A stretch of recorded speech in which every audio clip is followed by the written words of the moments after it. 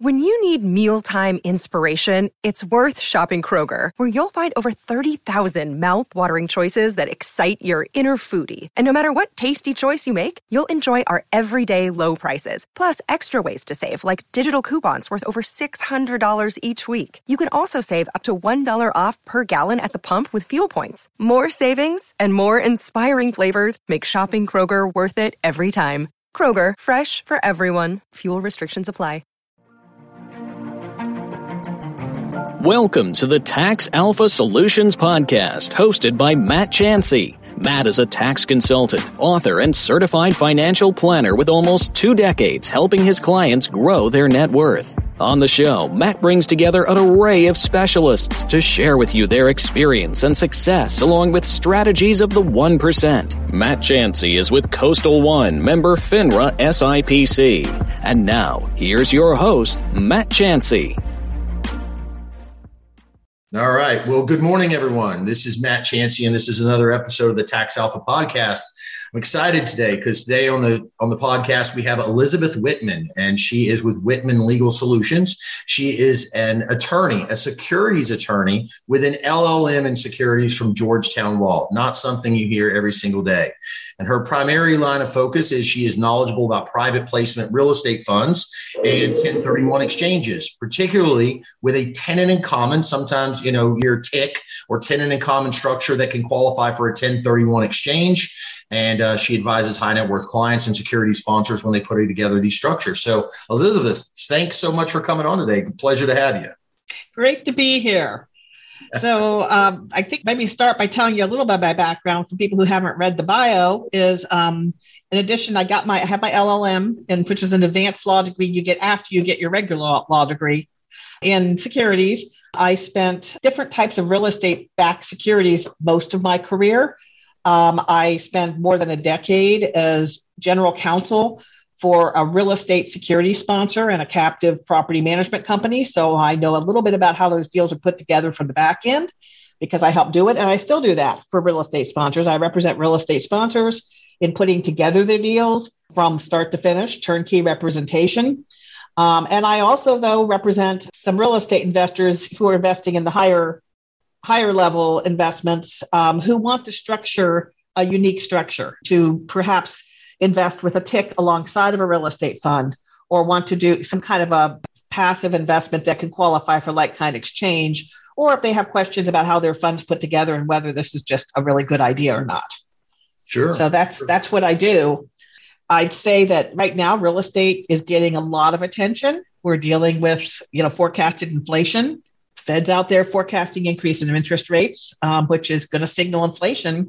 And traditionally, real estate is a great hedge against inflation. And we're seeing it already. Real estate prices are skyrocketing. I'm sure if anyone's gone on Zillow and looked up what their home's worth even, it's just gone through the roof. I know mine has. You're seeing rents skyrocketing. I do a lot of multifamily work for sponsors, and the rents are just going through the roof. It's unfortunate for the tenants now that all the rent assistance from the government is, for COVID is gone, but it's a good thing for investors because they're seeing, real estate isn't very sophisticated in how it's priced. You basically look at the cash flow or net operating, really the cash flow coming out of it.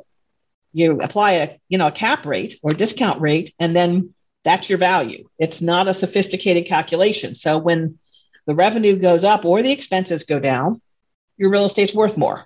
And right now, that's what we're seeing is revenue going up. So I'd say it's a great time to invest in real estate. And in particular, for people who want passive income, real estate funds like I put together for my clients.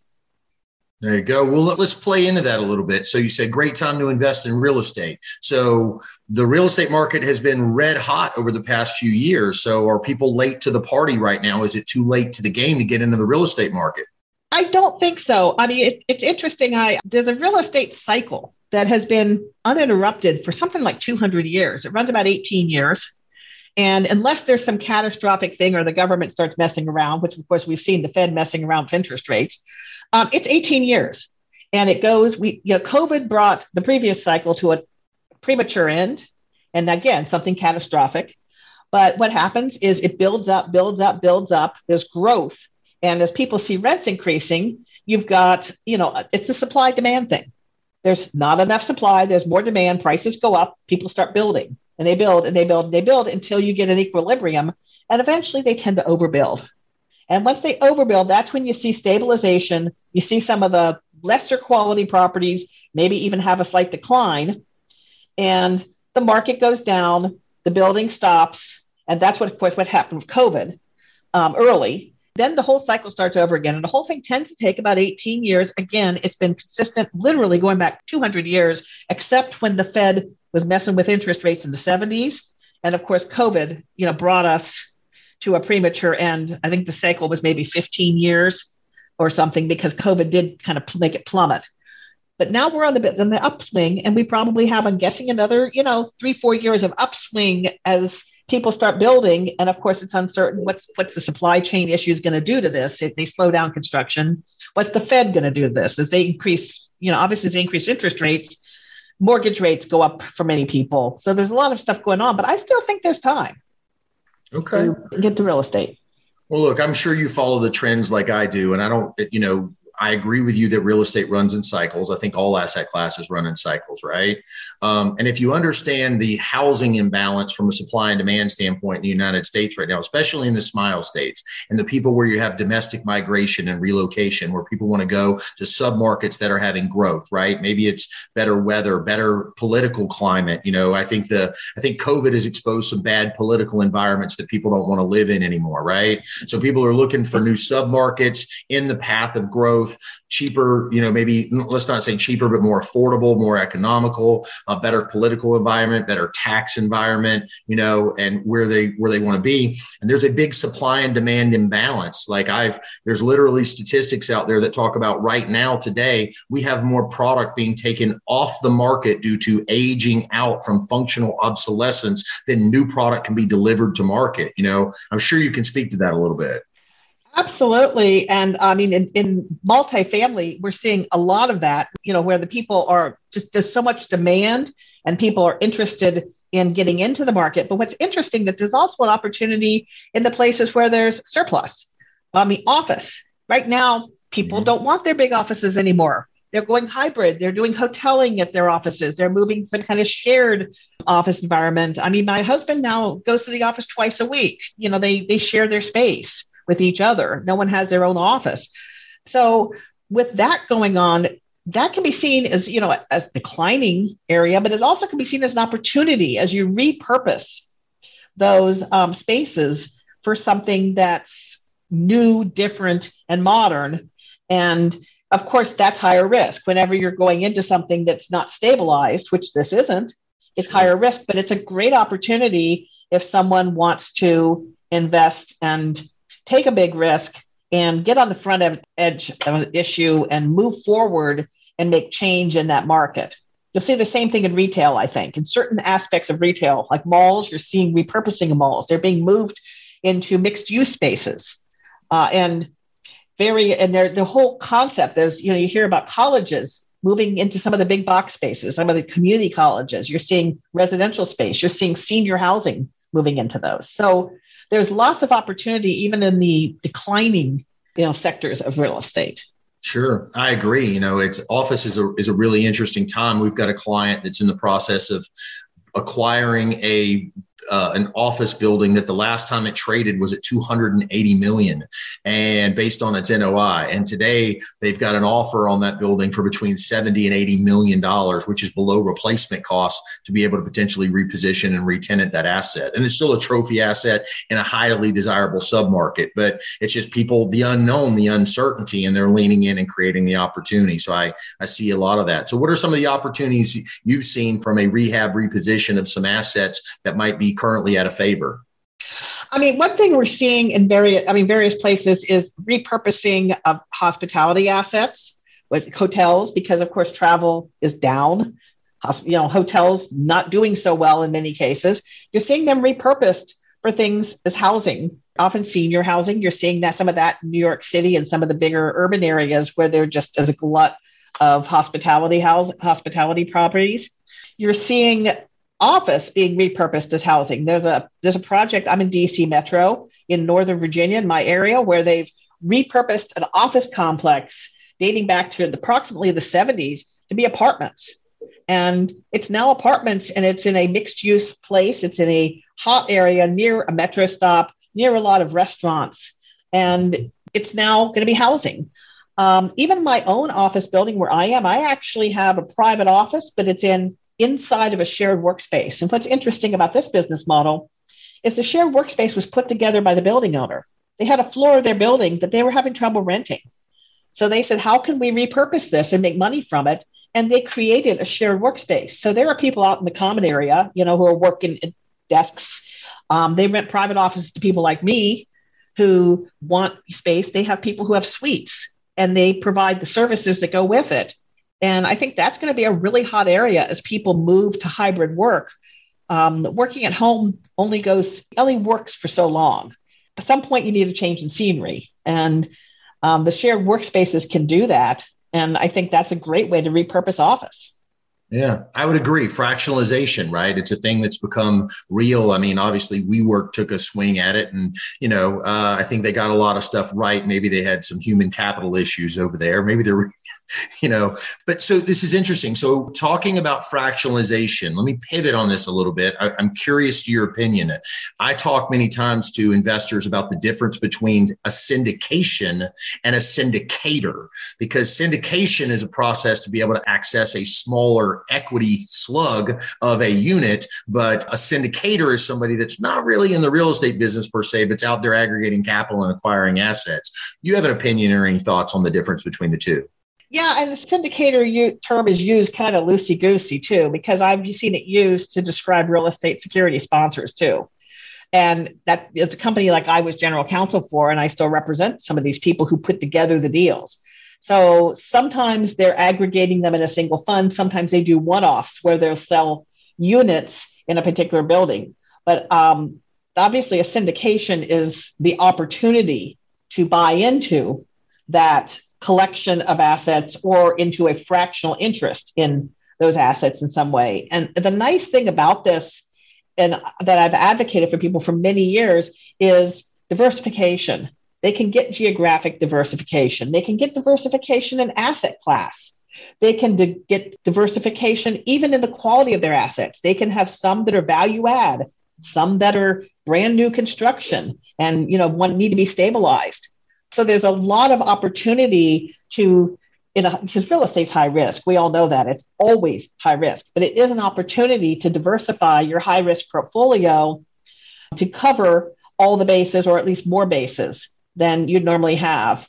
Another opportunity is obviously if you diversify among sponsors, is you get the benefit of if one turns out not to really be so good, you're less likely to lose your shirt because you don't have all your eggs in one basket, so to speak. Sure. So there's that opportunity also. And another thing that in tax planning, I think we were discussing right before this, we don't know for sure what's going to happen with the tax laws because, Biden's administration made a proposal and it doesn't seem to have gone very far. But one thing that's always on the chopping block is 1031 exchanges and going after the supposed rich people who are taking advantage of all these laws, supposedly. And those people are the ones that are being targeted once again.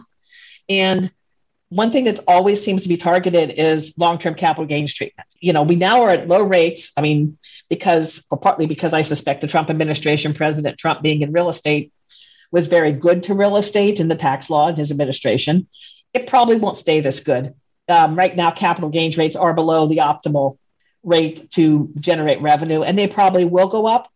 But if a tax law passes that limits how much capital gains treatment you can get for a particular sale, if you diversify your assets, you're going to have lower gains from each sale than if you put all your eggs in one basket and have a single asset that has a big, you hit a home run, suddenly you've got a whole bunch of taxes that are due. Whereas if you put it in multiple baskets, then you get incremental gains and you can plan better how to minimize taxes on those big gains that you get.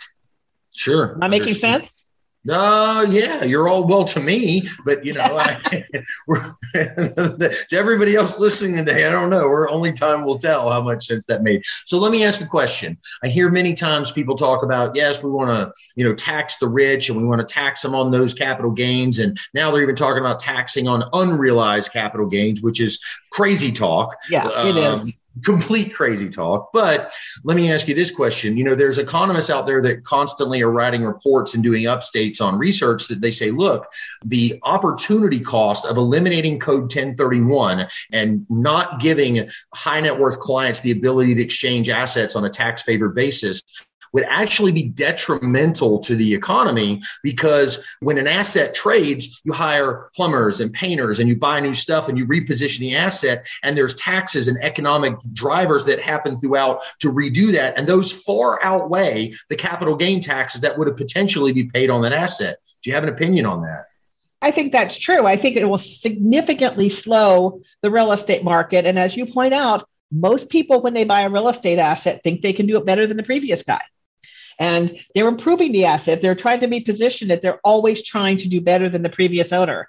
And if you slow down trades of real estate, either by overly taxing gains where you discourage sales, or by otherwise disincentivizing investments, you are going to reduce the overall quality of real estate assets in the country. And as you point out, there are trades who depend on commercial real estate for their income.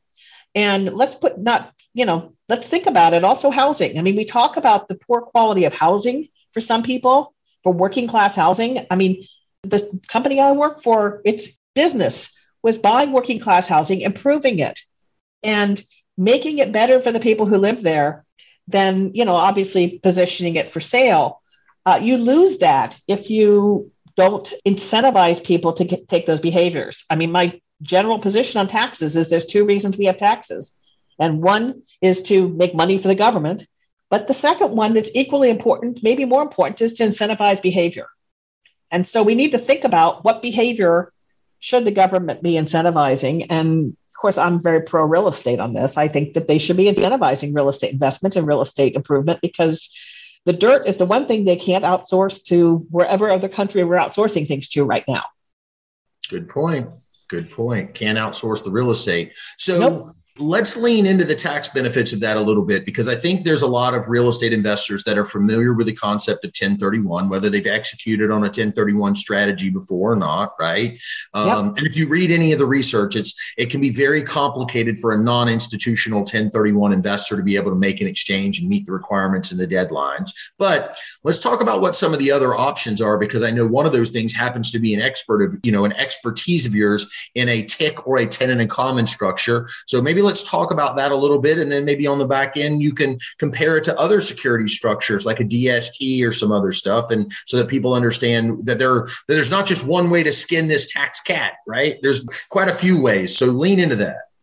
Okay. Well, first of all, I did work for a TIC sponsor many years ago, back when you could do sponsored TICs with 30 investors. Now, the law still allows it. But what happened was the mortgage companies post 2008, not so happy, because they figured out when you have 30 unrelated people that you need to coordinate in a foreclosure is not easy. So you really can't do a TIC anymore with more than, maybe half a dozen max. Sometimes it's only 3 or 4, depends on the mortgage lender. They call them TICs, tenants in common, in a deal. So what I'm seeing mostly are, rather than the syndicated TICs as such, is I'm seeing a real estate sponsor that maybe needs some equity, and they're bringing in 2 or 3 high net worth people to come in and provide that equity in a TIC structure where they're passive, but they're providing the equity for the deal. Now, when you do that, because it's often a smaller deal, you got to have a lot of confidence in the person that's your sponsor, obviously, that they're going to do their job. But the thing that's interesting about TICs is that the TIC owners actually own the real estate. It's not like a real estate fund where you're buying part of an LLC. When you have a TIC, you might own through an LLC of your own, but it's your own LLC and you own the actual dirt and building yourself. You have an undivided fractional interest, we call it in law, meaning you have, right to the whole property, some percentage of it. And you'll have something called a TIC agreement that describes what the relationship is among the various owners. You also see TICs when you have people buying vacation homes too, which is a whole other creature, but still something worth considering for people with high net worth. How do you structure your vacation home ownership? That's also can be a TIC. Interesting. Yeah, and you see even families, you start inheriting property, you end up with a TIC, whether you want to or not sometimes. Gotcha. Makes perfect sense. So look, a lot of people say real estate is, and you brought up a point here when you were just talking, a lot of people think you've always heard real estate is location, location, location. And that might be true. And the way I look at location, I think is very different than a lot of other people, because I believe that real estate is primarily driven off about a 5-mile radius of the submarket. The whole MSA doesn't matter because people live and function within a much smaller confined space. And those supply and demand economics in that 5-mile circle kind of really drive the value of real estate. But my point that I wanted to make there was what you brought up was about it's really a people business, because if you're going to invest in a TIC or any other type, the person that's running this real estate, what we say in the real estate business is a good real estate person can fix a bad real estate deal, but a bad real estate person can screw up a good real estate deal. Right? Absolutely. Absolutely. And I think that might be the biggest lesson that for investors, whether it be a real estate fund, whether it be a TIC, or whether it be just that they're trying to acquire even a whole ownership in real estate, using a broker, is finding, even a property management company, finding people who have the sophistication and frankly, integrity to do a good job, to do what's best for this property and make money for the owners, because it's not just skill, it's also integrity. That's right. That's involved. That's right. We kind of have a little saying, you bet on the jockey, not the horse. Yeah. Find really good jockeys. They're going to win a lot more times than they're going to lose. Right. Yeah, absolutely. And, and there's plenty of good people out there who are sophisticated managers, do a good job in managing. They tend to have specializations in asset classes or even subclasses like property types. Some are great turnaround people. Some are, great stabilized property people. Some are great, bringing a property to stabilization after development. They all have different skills. Some people have multiple skills, but it's really important to have the right property manager. It's important if you're going to buy a real estate fund or even a sponsored type TIC arrangement to be with someone who not only has the skill and experience to do the job, but also the integrity that you can trust them with your investment. So I say, I think for me, the way I kind of explain this to investors sometimes, I say there's a couple different ways to make money in real estate. Number one, you either take $1 worth of ingredients and you turn it into $2, right? Through manufacturing. So assemblage of land, zoning and entitlement, increase in the density, getting your permitting, your infrastructure, building the asset, assembling the sticks and bricks, right? Getting your certificate of occupancy, leasing it up, stabilizing, refinancing, selling an asset, or managing it for cash flow, right? I think that's one way. I think another way is people that are in the distress business, right? Finding real estate for 25 or 50 cents on the dollar and turning it back into $1, right? Because they have the capabilities to work out whatever has gone wrong with the potential asset in the first place. Yeah, that's true. And there's, I think, maybe even a third way. And a third way would be, I guess it's related to your first way, but to reduce the expenses, find excesses in operation and reduce them. And one thing that I've seen done that the company I work for and many of my clients do, and it's really hot item right now, ESG. You can't not talk about environmental. Well, guess what? You've got these old properties. They've got showers and toilets, and they use a lot of water. You know how much water costs, and you know who pays for it? It's the landlord pays for it. It costs a lot of money. You replace all those appliances with low flow toilets, low flow showers. You can save a lot of money. You bring down your expenses, you bring up your net operating income, your property goes up like that. Same thing with lighting. If you move to high efficiency lighting, you're paying some money up front, but you are reducing your expenses and you're doing something that's good for the environment. So who doesn't like that also, right? That's right. A capital expenditure, CapEx, into a piece of real estate might hurt now, but at the end of the day, it's going to change the economics on the real estate from a cash flow perspective, which is your net operating income, which is then factored against your cap rate, which gives you a more favorable exit if you're looking to sell the asset, right? Yeah, you got it. It's not real estate finance is not sophisticated. It's NOI, cap rate, value. I mean, it's not that complicated. Stop saying that. I want them to think it's all like black magic and witch doctory so that I come across way smarter than what I really am. Don't make it sound like it's so simple. Well, but I mean, when you're looking at how they value it, people buy it. That's how people value it. I mean, people may disagree on what the potential NOI is, and that's where the magic is. It's in the underwriting. It's in understanding where you can find cost savings and where you can increase rents and the pace at which you can do it. That's where the magic is, I think, is in the underwriting. Sure. Understood. And so for me, everything that you just said actually comes back to a prior comment. It's people, right? It's people with expertise in asset classes that know how to find operational efficiencies. It's the quality of the sponsor and the qualities of the human looking at the real estate and their experience and the ability to execute, whether it's asset class specific, like hospitality in a certain submarket. Maybe they know the supply and demand economics of certain geographic regions, like having a level of expertise in an asset class, in an area, and a track record. We've done this before. We've talked a lot about the quality of real estate and where all this is going, but like, how do we find quality people that are going to manage or any of these real estate elements for us, whether it's the construction, the development, the value add, the reposition, the property management, whatever it is? How do we find good quality people looking at it through your lens? Well, I mean, first of all, good quality people tend to have connections. So, of course, you'd go to your advisor, someone like you.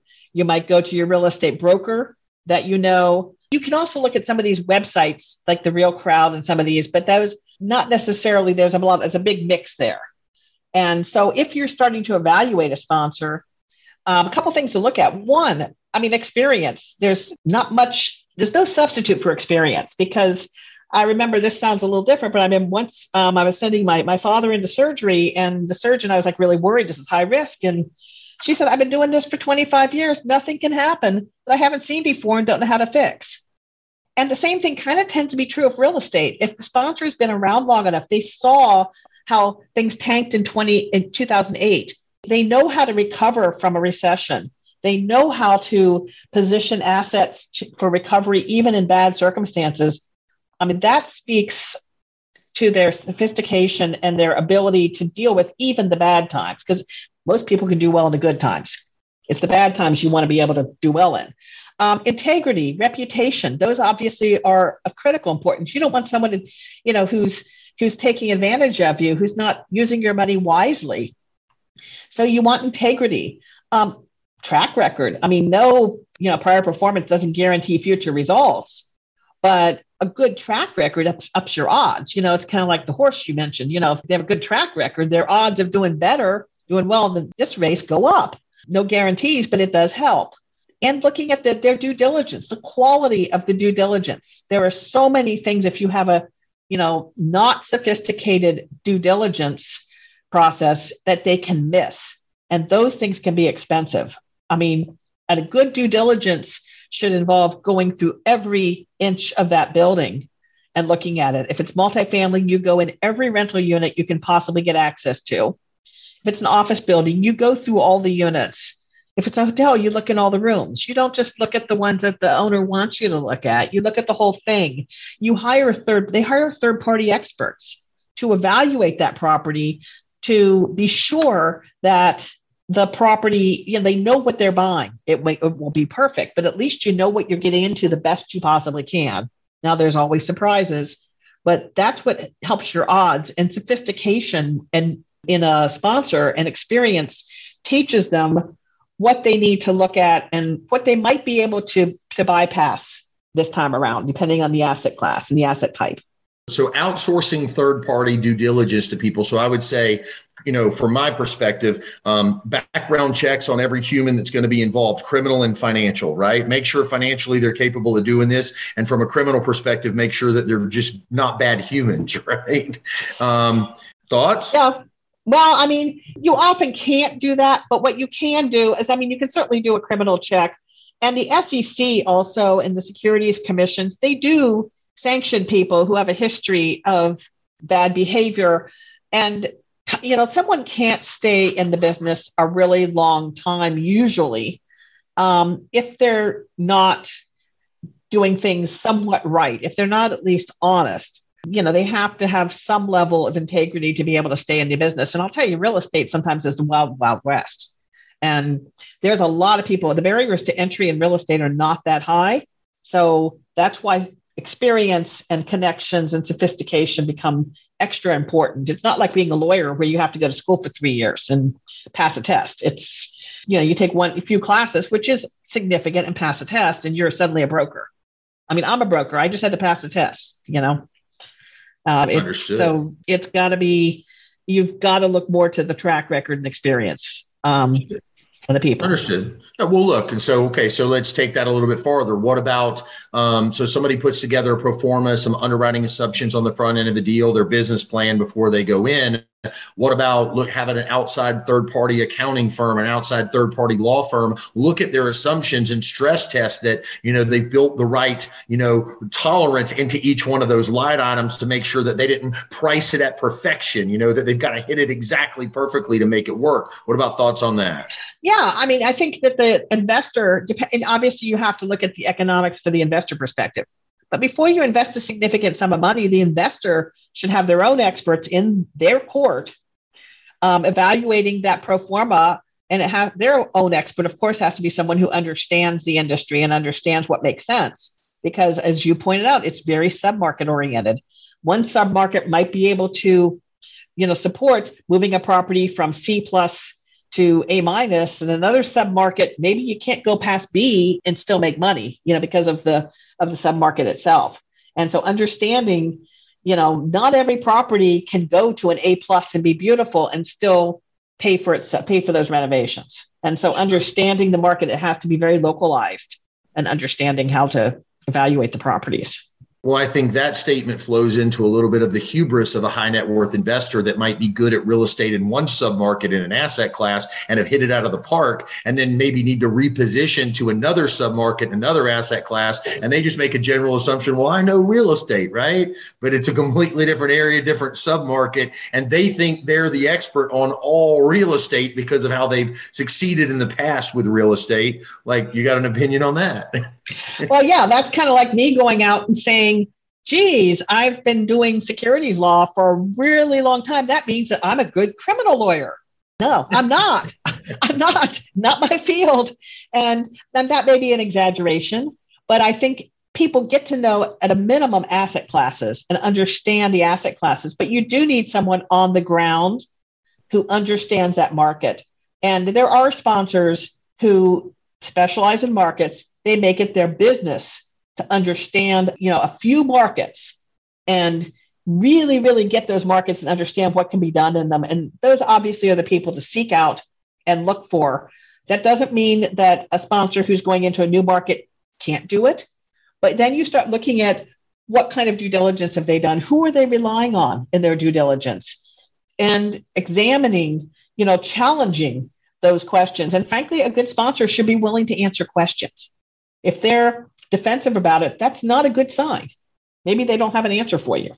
Yeah. I know a real estate investor that any average person would consider this guy like a genius, right? And he's built a couple of big storage buildings. Well, one of them leased up almost instantly and was able to sell it so fast at a crazy number. And the other one, he tells people, oh, well, we decided we wanted to hold on to that one and we've leased it up at a slower rate. And we're going to hold that one for cash flow. The reality is he didn't build a business plan on either one. He was winging it on both. One of them happened to be in a great submarket. It just so happened to take off, and the other one wasn't. But he had no idea why one worked and why one didn't. But the guy's worth like $20 million, so people just assume, oh, he has to be a genius in what he's doing. And I'm like, no, he's cowboying stuff, and he just got lucky one time, and the other time he didn't. Yeah, and I mean, even the most sophisticated people have investments that don't work. It's just that they may have more investments that do work as compared to those that don't. So no one's perfect. No sponsor is perfect. No. I don't think a lot of sponsors, I suspect, got stuck holding the bag when COVID hit, because that was completely out of the blue. Who would have thought, and people who were expecting to have another couple of years to stabilize and sell lost that. People who were in hospitality, I mean, that was a disaster, train wreck. And it just happened. So life happens too. Yeah. No, for sure. Look, I know some sponsors in the hospitality space, hotel hospitality space. I know some guys that had a $1.3 billion portfolio that got wiped out, right? Because their debt levels were too high and they couldn't sustain it over the COVID with no RevPAR. And then I know other sponsors that had to cut their distributions, but didn't lose any assets. And as a matter of fact, had other people calling them going, we need help on our asset. What are you going to do? So they pivoted to a distressed debt situation on all these other funds and were able to acquire other assets, in a position and become opportunistic because of how good they were from a human capital standpoint in a crisis in the hospitality space. So, yeah, I've seen those things. It makes a big difference. Yeah. And I mean, people who went through 2008 might have been a little better equipped to go through 2020 and 2021, because that was another kind of sudden drop, a fairly sudden drop. And yes, it was coming to the end of the cycle, but the end came a little faster and more dramatically than people, I think, expected. Sure. Well, I think the difference back then and now, one of the primary differences is the world got pretty loose on some of its underwriting requirements at that particular time. And today, it's still hard to get a mortgage on anything today. Underwriters are not messing around. They have not really become lax on the way to obtain a mortgage from my perspective and what I'm seeing. How do you feel about that? Yeah, I agree that most lenders have not. And actually, that's something that real estate investors can take a bit of comfort with, because if real estate is usually heavily leveraged when it's first acquired. So no matter how much money you put in your real estate, the person who has the most invested in that real estate is your mortgage lender. They have 70% invested in, the LTVs are down a little from where they were in 2008, but let's say it's 70%. They own 70% of that property coming out of the gate. And the mortgage lenders are also hiring the third-party reports. They're also doing their underwriting, and they are challenging the underwriting that the sponsor is doing. So you have a little bit of comfort that at least you've got someone else who's looking at it who actually has more invested in the deal than you do. And looking at the quality of your mortgage lender and the type of mortgage loan also can be an indicator of the risk involved in the deal. If you have someone who's a sophisticated lender that's willing to put, a 20-year mortgage on a property, or even 10 years in this market, that says a lot more than if it's someone who's given a 2-year floating rate bridge loan. That's doesn't say as much about the property. Now, that doesn't mean the one if the bridge loan isn't a good investment. It might be something where people are putting CapEx in and repositioning it to go into like an agency debt situation or going into a very low interest rate situation. But you do need to look at those things, is who's taking the risk and what risks are they willing to take? Interesting perspective, a way to look at real estate and the quality of the real estate based on the debt that it's capable of requiring. So from that perspective, if we're not talking about first position, how do you feel if something has like mezz or bridge or whatever associated with it? How does that affect the quality of the real estate in your opinion? I think it depends on why they have bridge. I mean, mezz, you really don't see much anymore, unless it's in the form of equity that's concealed mezz. It's really equity technically. But bridge loans, I think you need to look at the business plan. If the reason for the bridge loan is you have an asset that there's going to be significant CapEx put into, or that's otherwise going to be repositioned, and business plan involves repositioning it, then a bridge loan may make sense. If you have an asset where it's a short hold period, a bridge loan may make some sense. But if you have someone who has a 5-year business plan, has a bridge loan, and no plan of how they're going to get rid of that bridge loan, that's a problem. Yeah. Well, I think the real takeaway, and it's with all real estate and every aspect of real estate, is what's our exit strategy? How do we get out of this position? It's not, you make your money on the buy side when you go in, but you have to have a defined exit and know how we get out of this. Who buys this asset? Do we refinance that? Where do we go with this asset? So understanding what you're talking about, if we take that debt on today, what's our plan to be able to get out from underneath that and exit that position, and knowing that we can execute on that strategy? Yeah. And one thing I've been loving, not as much, it's not as quite as good a strategy now, but I was loving like for the last couple of years, is people in multifamily in particular going into this agency debt, these assumable HUD loans. Think about it. Fixed rate, 25 or 30-year loans at really low interest rates.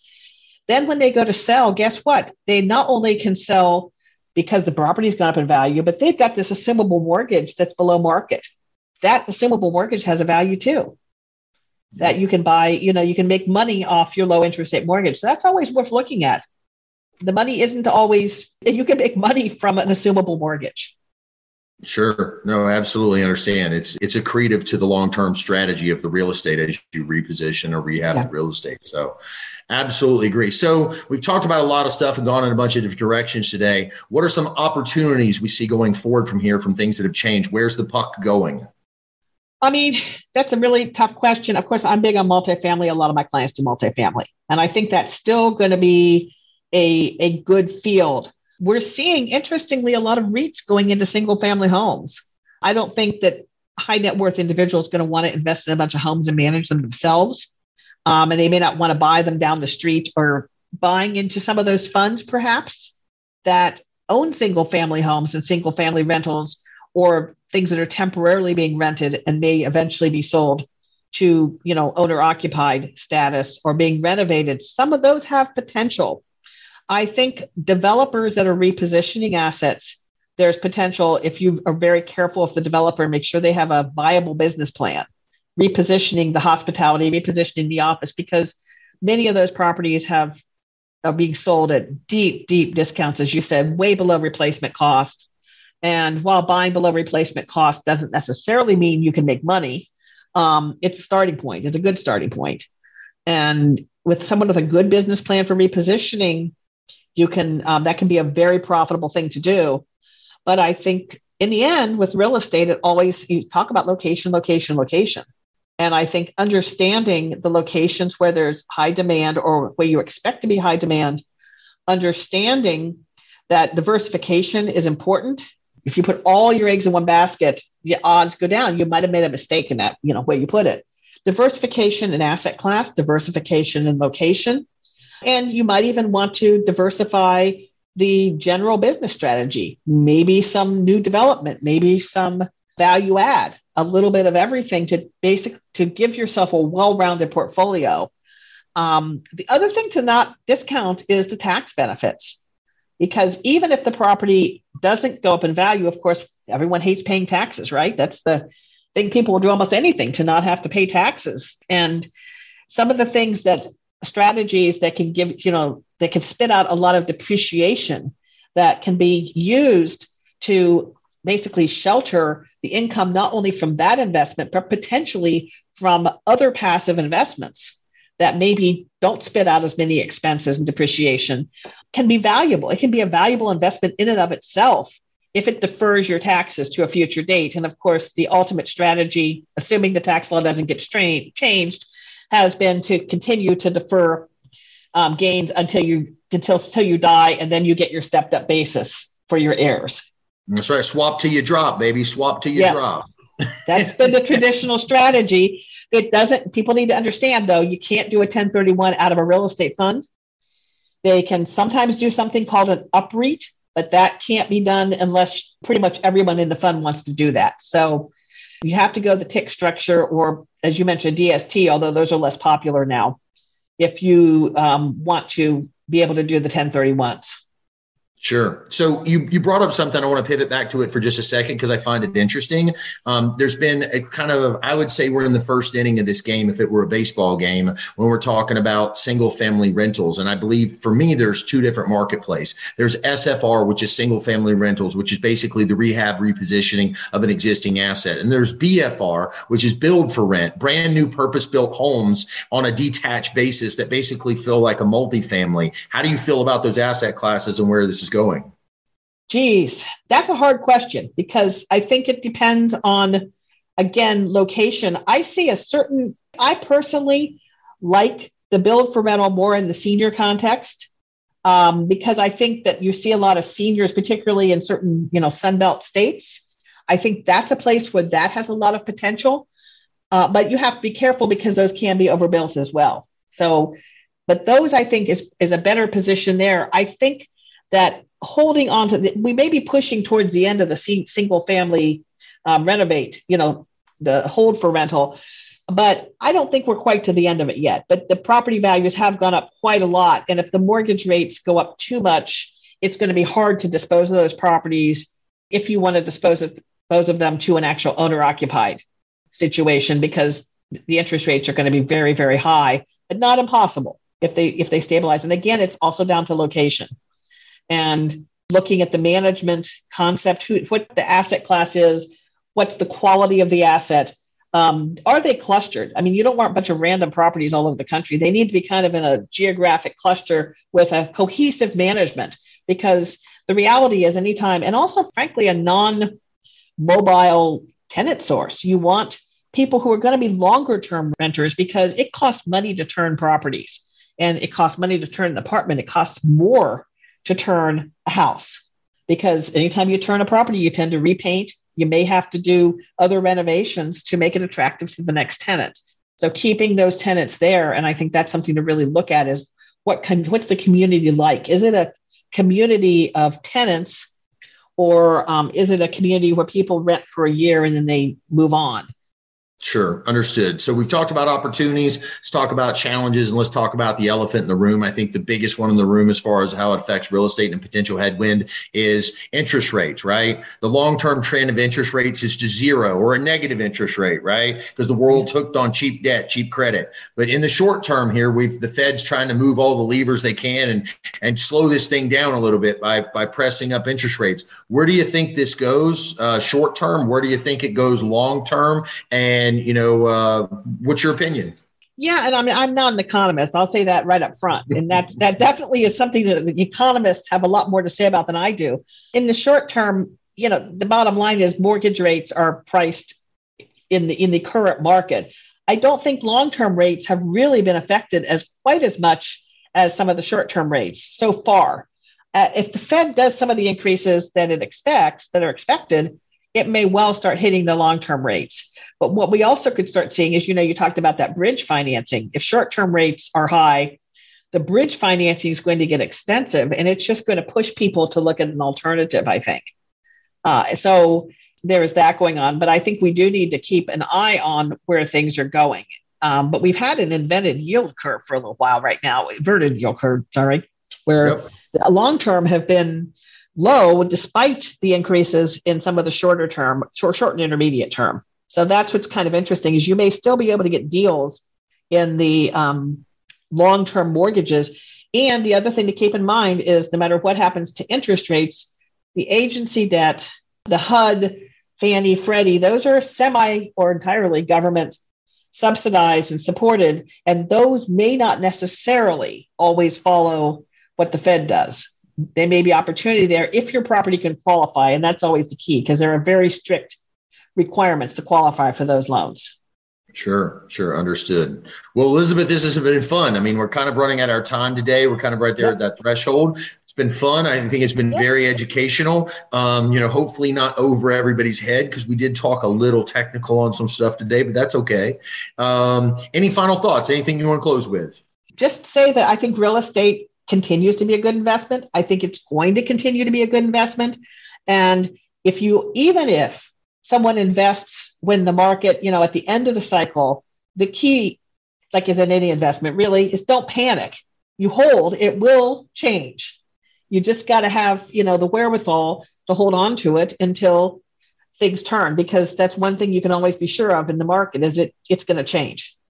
Yep. Markets change over time. Absolutely agreed. Well, Elizabeth, I really appreciate you being on here today. Look, and we're going to post all this, obviously, with, as this gets delivered in the podcast version, we'll make sure, but tell people how they would want to find you. If somebody found this super interesting today and they want to look you up and they want to find you, how do they find you? Well, my website, which I'm sure you're going to post it, is www.whitmanlegalsolutions.com. Whitman is spelled, as I say, like the poet, or by preference, the candy. And that I also do publish on JD Supra, so you can find me there, and on Lex Blog. So I do have a blog that talks about mostly real estate, but I also throw in some extra topics that interest me when I see them that relate to law. Very nice. Understood. Well, Elizabeth, I appreciate having you on so much today. I think the insight that you shared and your expertise with listeners today, I think they'll find it extremely valuable. So thanks so much for your time. And thank you for having me. Absolutely. Well, everybody today, thanks again for tuning in. This was Matt Chancey and this is the Tax Alpha Podcast. We hope you learned something today, and we'll talk to you again next time. Thank you for listening to another episode of Tax Alpha Solutions, brought to you by Matt Chancey. We hope you enjoyed listening to this week's guests and insight. If you liked what you heard, please consider subscribing wherever you listen to podcasts.